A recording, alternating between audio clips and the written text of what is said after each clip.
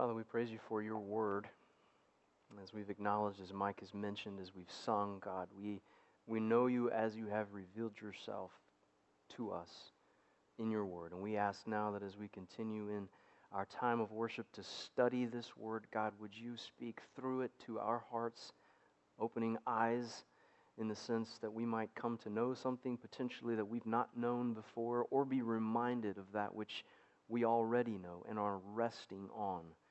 And God, might this time be one in which you are glorified, you are the object of our affection, our attention.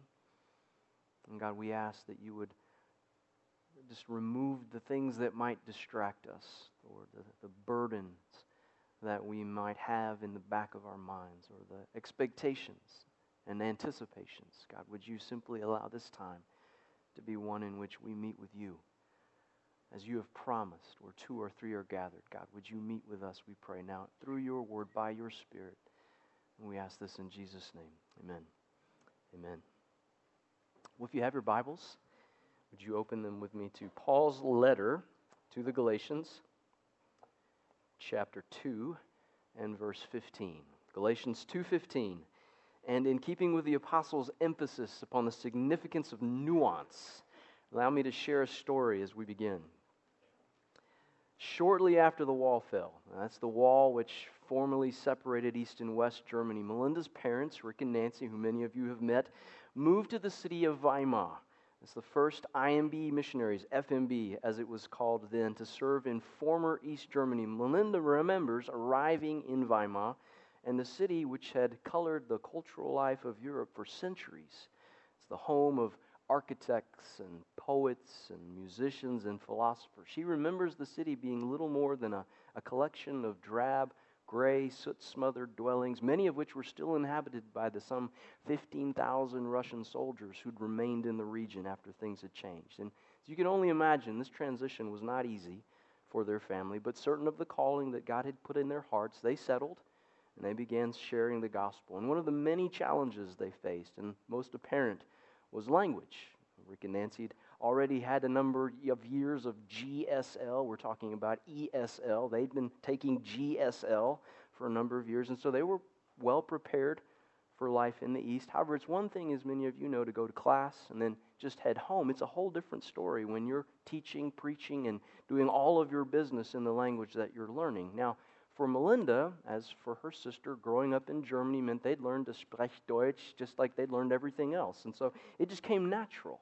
Not so for mom and dad. And as I'm sure many of you know who've had to learn a foreign language, it takes a great deal of discipline, patience, and it's a journey marked by success, but then also catastrophic failure. Now, I'm sure that both of Melinda's parents had some awesome linguistic flameouts, but it was Rick, the preacher, whose faux pas are best remembered by the family, and with one story in particular that distinguishes itself from the rest, at least in my opinion it does. And the occasion was a Sunday morning. It was one not early in the Dill's German tenure. In fact, by this stage, Rick was actually quite fluent. He was preaching 2-3 times a week, all in German. And on this Sunday, having made clear man's dilemma before God, and as all described in the Scriptures, and having related the gracious offer of the gospel to all who would repent and believe, Rick urged those who were present to carefully consider their lives in light of God's truth. And then, should they feel His Spirit's conviction in their lives, to ignore Him. And then without waiting for any reaction, he bowed his head and he was starting to pray when all of a sudden from the back of the sanctuary, one of the elders called out, "Not, ignore him not," because in German grammar, negation requires placing the not right at the very end of the sentence. Not so in our English language. And so in this English brain fart moment, Rick had totally omitted the not. Now, one little word, nothing more, some might say, than a nuance, but it humorously changed the entire meaning, but for the elder's intervention. Now, if you've been with us over the past 3 weeks, this is what we've seen together to be Paul's principal motivation behind this letter to the Galatians. Having come to faith through the apostles' ministry, false brothers had infiltrated the church's ranks, spying on the freedom that they'd found in Christ Jesus, as Paul words it. And they'd been preaching a gospel similar to, but not the same as that of Paul's. And the apostle, having heard about this whole doctrinal debacle, is simply stunned, for there's only one gospel, the one he preached. And he didn't get it from a human source. He got it straight from the Savior himself, Jesus Christ. And thus, Paul writes to these dear brothers and sisters, desperate to remind them of the gospel which saved them, the gospel he had preached, the only gospel by which men and women may be saved, and therefore a subject of the highest urgency and the utmost importance. And so it's these emphases that we've seen highlighted to this point in this epistle. Paul's calling as an apostle, the gospel's cruciality and consistency with that proclaimed in Jerusalem. Now, what we haven't seen explicit yet is the gospel's definition. However, that's all about to change, as you're going to see in the verses that I'm assuming you've read in preparation for this morning, chapter 2, verses 15 through 21. So hopefully you found Galatians 2, verse 15. So I'm going to invite you to follow along as I read our text for this morning. Galatians 2, beginning in verse 15, where our apostle writes, "We who are Jews by birth, and not, in quotes, Gentile sinners, we know that a man is not justified by observing the law, but by faith in Jesus Christ. So we too have put our faith in Christ Jesus, that we may be justified by faith in Christ and not by observing the law. Because by observing the law, no one will be justified. If while we seek to be justified in Christ, it becomes evident that we ourselves are sinners, does this mean that Christ promotes sin? Absolutely not. If I rebuild what I destroyed, I prove that I'm a lawbreaker. For through the law I died to the law, so that I might live for God. I've been crucified with Christ, and I no longer live, but Christ lives in me. The life I live in the body, I live by faith in the Son of God, who loved me and gave himself for me. Do not set aside the grace of God, for if righteousness could be gained through the law, Christ died for nothing." May God bless the public reading of his word. Church, for Paul, his gospel's truth, and therefore the gospel's truth, is defined as justification by faith alone in Christ alone. Justification by faith alone in Christ alone. As verse 16 declares, twice a man or a person, if you will, is not justified by observing the law, but by faith in Jesus Christ. And then again, we have put our faith in Christ Jesus that we may be justified by faith in Christ and not by observing the law. Why? Because by observing the law, no one will be justified. Now, before we consider this term justification, this big theological word, in order that we might make sure that we understand the same thing when we hear it employed, and what we understand be what Paul intended, and by reason of Paul's authority, what God intended. So before we examine the term justification, notice that this understanding is not uniquely Pauline, not unique to the Apostle Paul, because the Apostle begins in the first person plural, doesn't he? We, as in we know that a man is not justified by observing the law, but by faith in Jesus Christ. So who's the we here in Paul's letter? And the answer is given to us when we look back to verse 14 here in chapter 2, which we examined, if you were with us last week, and we find that Paul is describing there his confrontation with who? Peter. So he's the you into whose chest Paul's sticking his finger when he calls him out for his hypocrisy. In Peter's behavior, we see described a Jew by birth, overcoming the law's dietary restrictions and eating with these quote-unquote Gentile sinners. So those non-Jews who weren't privy to God's law and the nutritional boundaries that he'd established to set them apart. However, following the arrival of these so-called troublemakers, Peter, as you recall, had capitulated to their criticism, and he'd stepped back into the confines of the law. And Paul, horrified by the message this action conveyed, he couldn't contain himself. And so he confronted Peter to his face, didn't he? That's a pretty harsh response, don't you think? And for what, at this point, from our cultural perspective? A difference in opinions regarding snacks?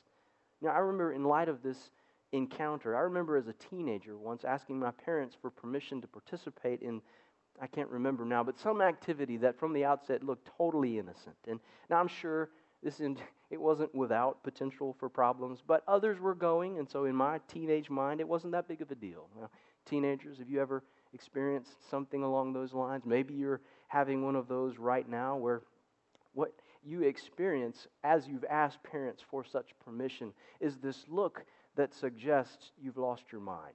And then the words that follow, "Over my dead body you're going," right?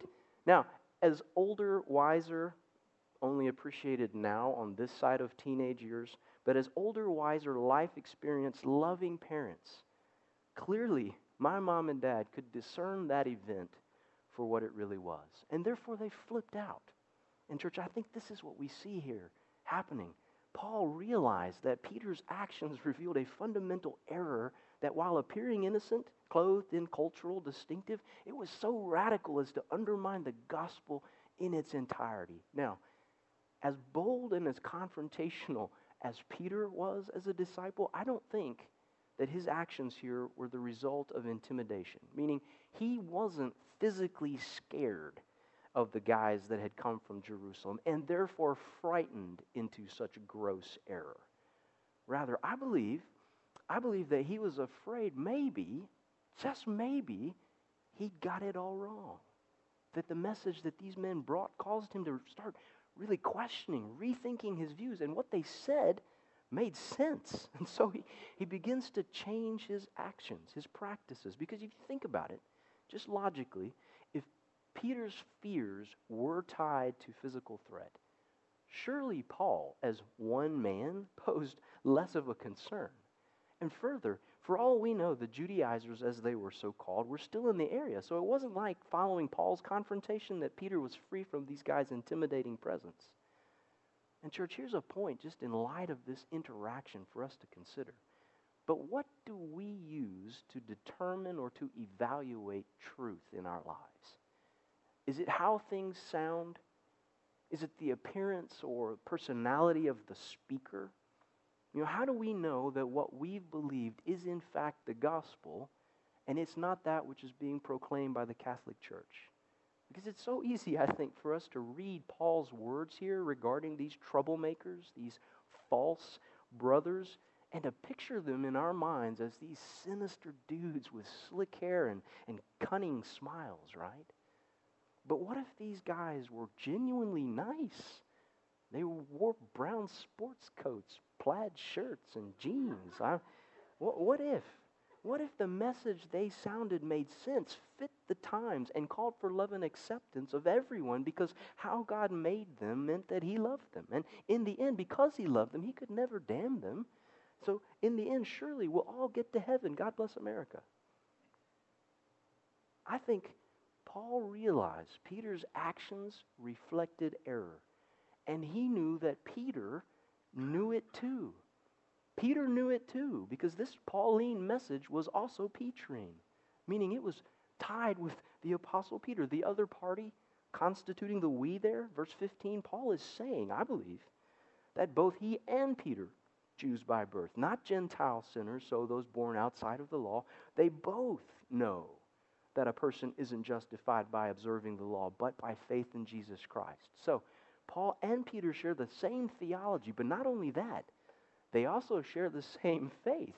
Because as we look to that sentence, the we, according to Paul, the we had put their faith in Jesus Christ, that we may be justified by faith in Christ and not by observing the law. Why? Because by observing the law, no one will be justified. So in essence, Paul is calling Peter back to what he already knows, not to something new.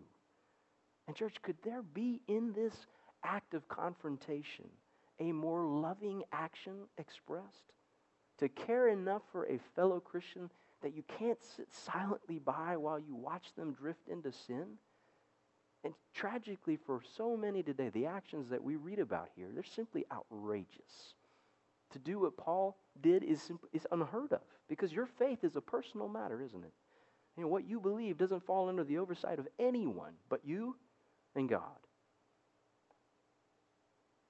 And so in instances as we see here where a brother or a sister begins to err, or in a contemporary sense starts to stray, to stop coming to worship, to begin evidencing behavior contrary to the Scriptures, following the teaching of people whose messages are more inspirational than biblical, displaying ideas inconsistent with the gospel, then we're encouraged to say nothing. because that's the loving thing to do. Now, if you knew that a friend had signs of cancer, would you say nothing? If you had a family member who was displaying signs of addiction, would you just mind your own business? Would you ignore evidence of marital failure? Is it loving to simply stay in your lane? And Paul didn't think so, because justification couldn't come, as he says, from the law.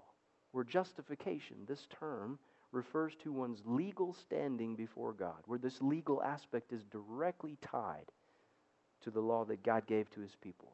So this term, in the original language of the New Testament, it's actually a verb form of the noun for righteousness. And so in essence, to justify is to become righteous. And so justification then refers to one's status of righteousness, to one's standing before God, which, as Paul makes clear, is tied exclusively to faith.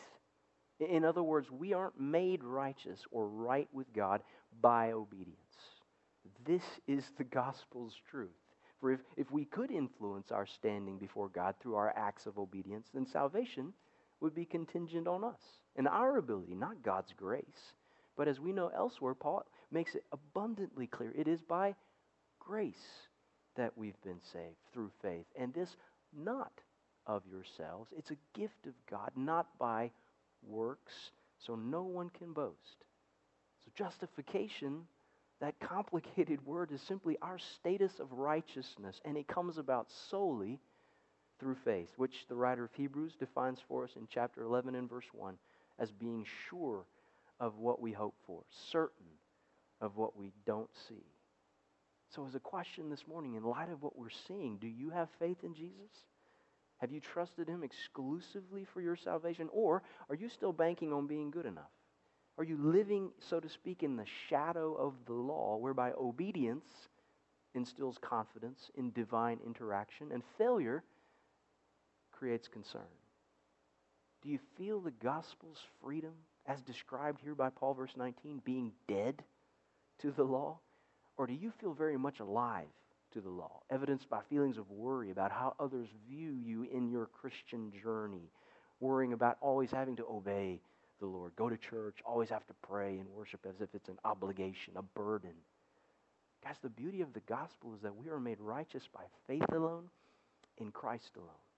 It's Paul's definition of the gospel's truth. And then in anticipation of what he knew was coming, he addresses the criticism that the gospel did away with the law in its entirety, thereby making Christ a promoter of sin. So, as a second point for us this morning, and an explanatory one at that, Paul argues that the gospel does not promote sin.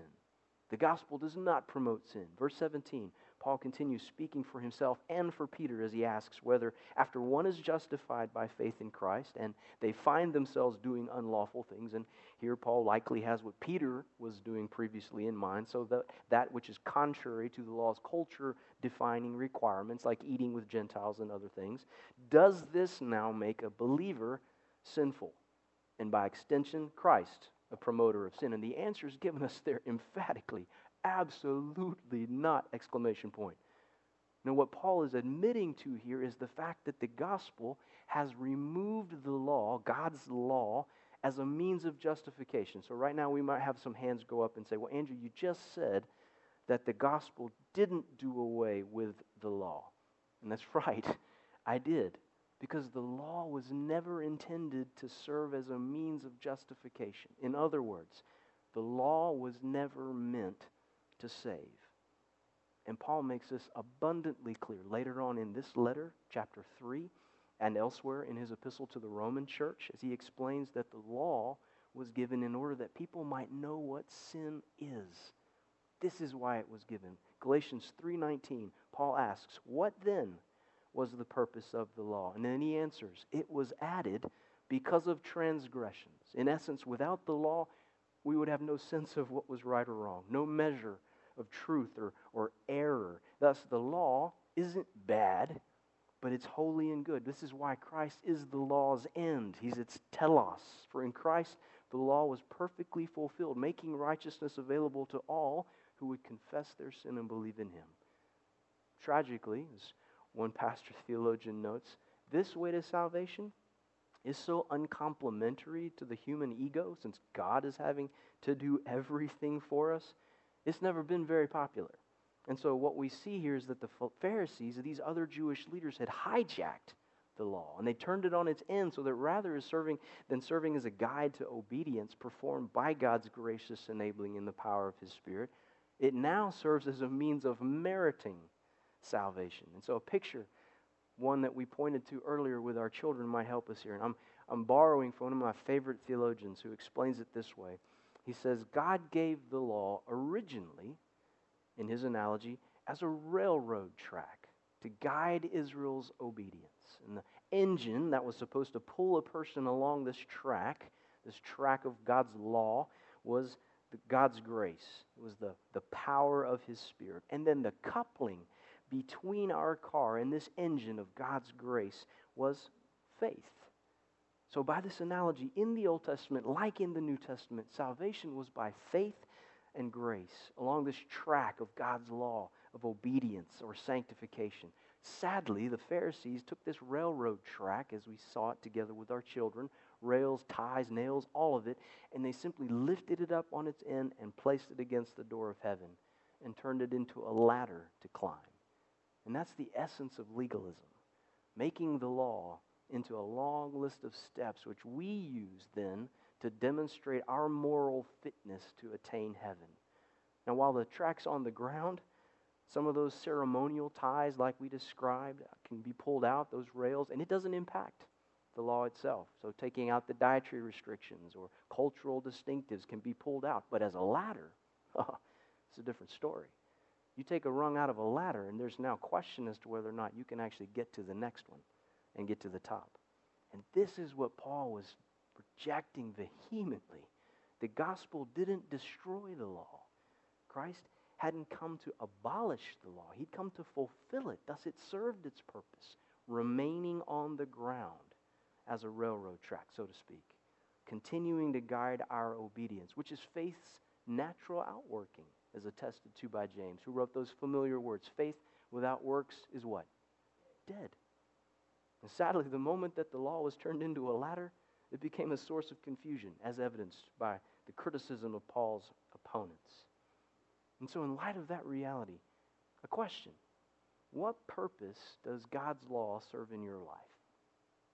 Do you view biblical law today as antiquated, something for another time and therefore irrelevant to life in the now? Or do you view it as having immense spiritual significance? You might even say it's essential to salvation, which is why you feel so obligated, so burdened to obey it. And if so, what role then does the gospel play in your theology? Is the law a railroad track or is it a ladder? And church, the beauty of the gospel is that it keeps the ladder on the ground as a railroad track. And it keeps our eyes fixed on Jesus, who is the author and finisher of our faith, who perfectly fulfilled the law on our behalf and now offers to us His perfect righteousness. Is it yours? And I pray that it is, because the gospel's truth is that justification comes by faith alone through Christ alone. The gospel doesn't promote sin or natural living. Rather, the gospel promotes supernatural living. The gospel promotes supernatural living. Look back with me now to verse 19 there.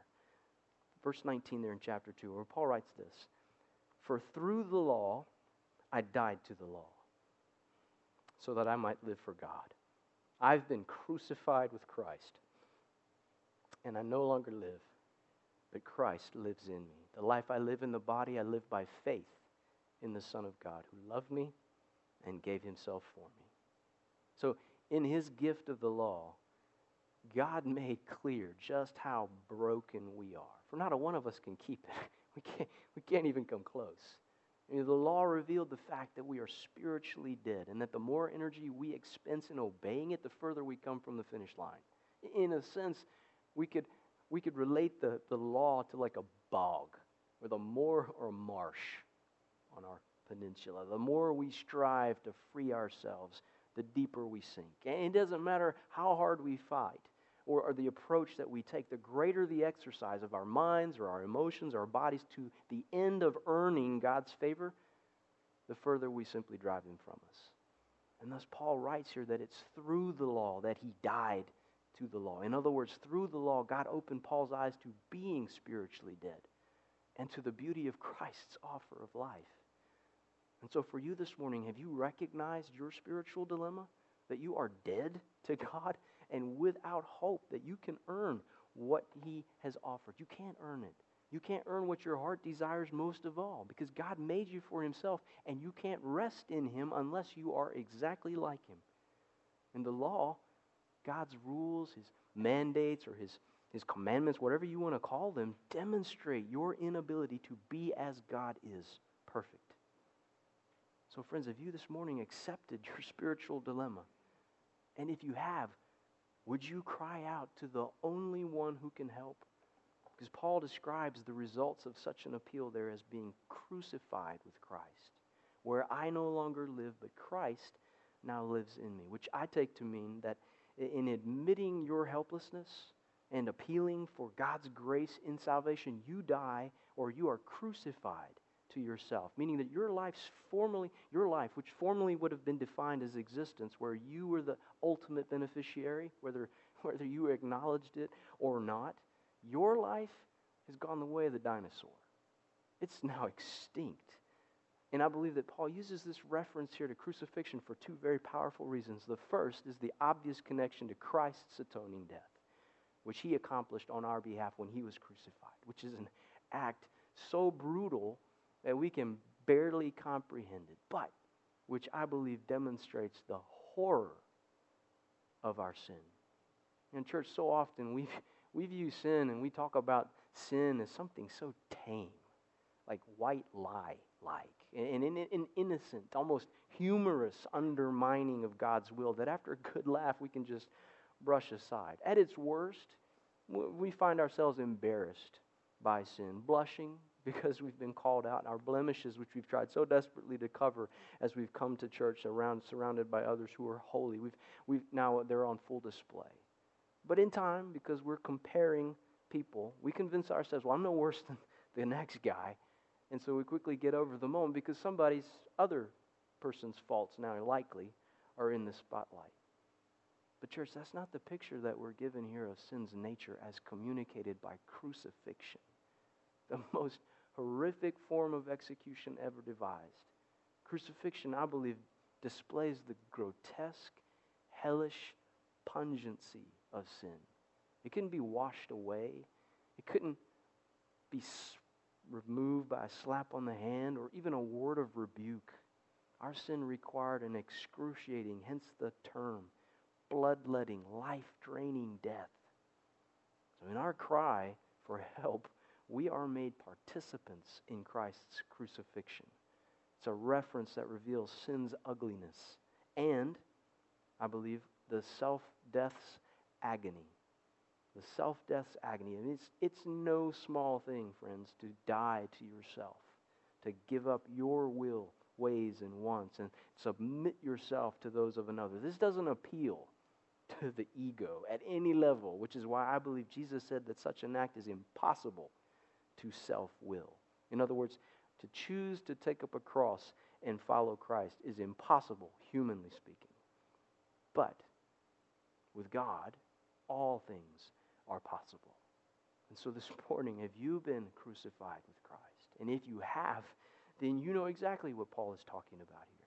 You felt the profound sense of unworthiness to which God has brought you, the realization that you were a sinner and you weren't good by any definition of the term. You know the desperation experienced as you hit the ceiling in your efforts to make things right, to find satisfaction, to feel as if you had a purpose for life that was unchanging. And you know the liberation and the relief that then washed over you when Christ set you free. That's conversion. Church, that's the moment when Christ comes and lives inside you. Have you been crucified with Christ? And if you have, then know you no longer live, but Christ lives in you. And the life you live by faith, meaning you don't live now in obedience to God's law to earn His favor, but rather because you have His favor. You live in love to honor and glorify the God who saved you by seeking to be as holy as He is holy. How, you ask? By striving to keep all of His commands, because you know that in them He has revealed to you what pleases Him and what displeases Him. And as you go about living, you do so in victory. Why? Because Christ has overcome all enemies. Now, does this mean that when we come to Jesus, we no longer face the troubles and trials of life? You'd be a fool to think so. Absolutely not! Exclamation point. Life in this world is a battle, as we know from those in our church family who in this last week have experienced the warfare that is life lived in a sin-marred world. Our enemy still prowls like a roaring lion, so described, seeking to destroy us. Satan, our adversary, doesn't want us to obey God, and he lives to oppose us and our King. So we're in a battle. But we don't live each day fighting for victory. Rather, we live each day fighting in victory, because Christ, who defeated death and the grave, loves us, and He lives in us. So, do you have this victory in your life today? Are you living by faith? Or have you fallen, as did the Galatians, into the trap of works? So subtle. Are you seeking to please God now by a display of your personal strength, the ability that you possess to resist sin and to obey God's commands in and of yourselves? Or are you living by faith in Christ's victory, looking to Him for strength in everything as you face the temptations of every day, admitting that your ongoing dependency for grace is great, rejecting the lies that the level of your obedience determines the depths of God's love? Are you living by faith in the Son of God who loves you and gave Himself for you? Friends, I pray that you are. I pray that you are, and that you won't set aside the grace of God. For if righteousness could be gained through the law, then as Paul concludes, Christ died for nothing. If you're here this morning and these things are new to you, or you aren't sure, then as we stand in a moment and sing a song that speaks to the hope that we have in Christ and Christ alone, and I stand down front, I would love for you to come and talk to me. Or if there's a commitment that God has laid on your heart in weeks past where you feel as if it's time for me to stand before my church family and declare that I am walking in victory with Christ. I have been crucified with my Savior. And I want the world to know so they can pray for me, be encouraged alongside of me.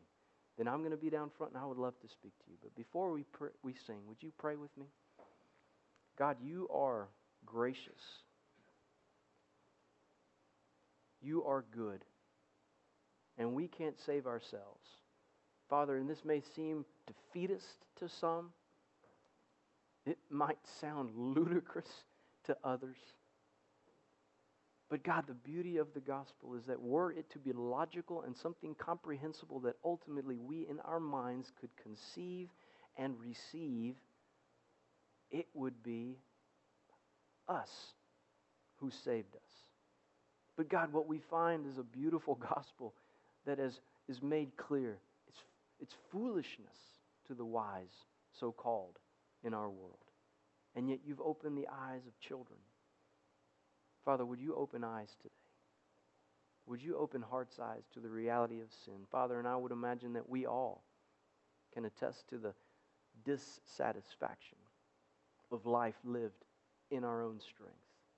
Even in moments where things seem fine and we have all our needs met and much in our storehouses, God, there's still a niggle, a sense of dissatisfaction. There's got to be more.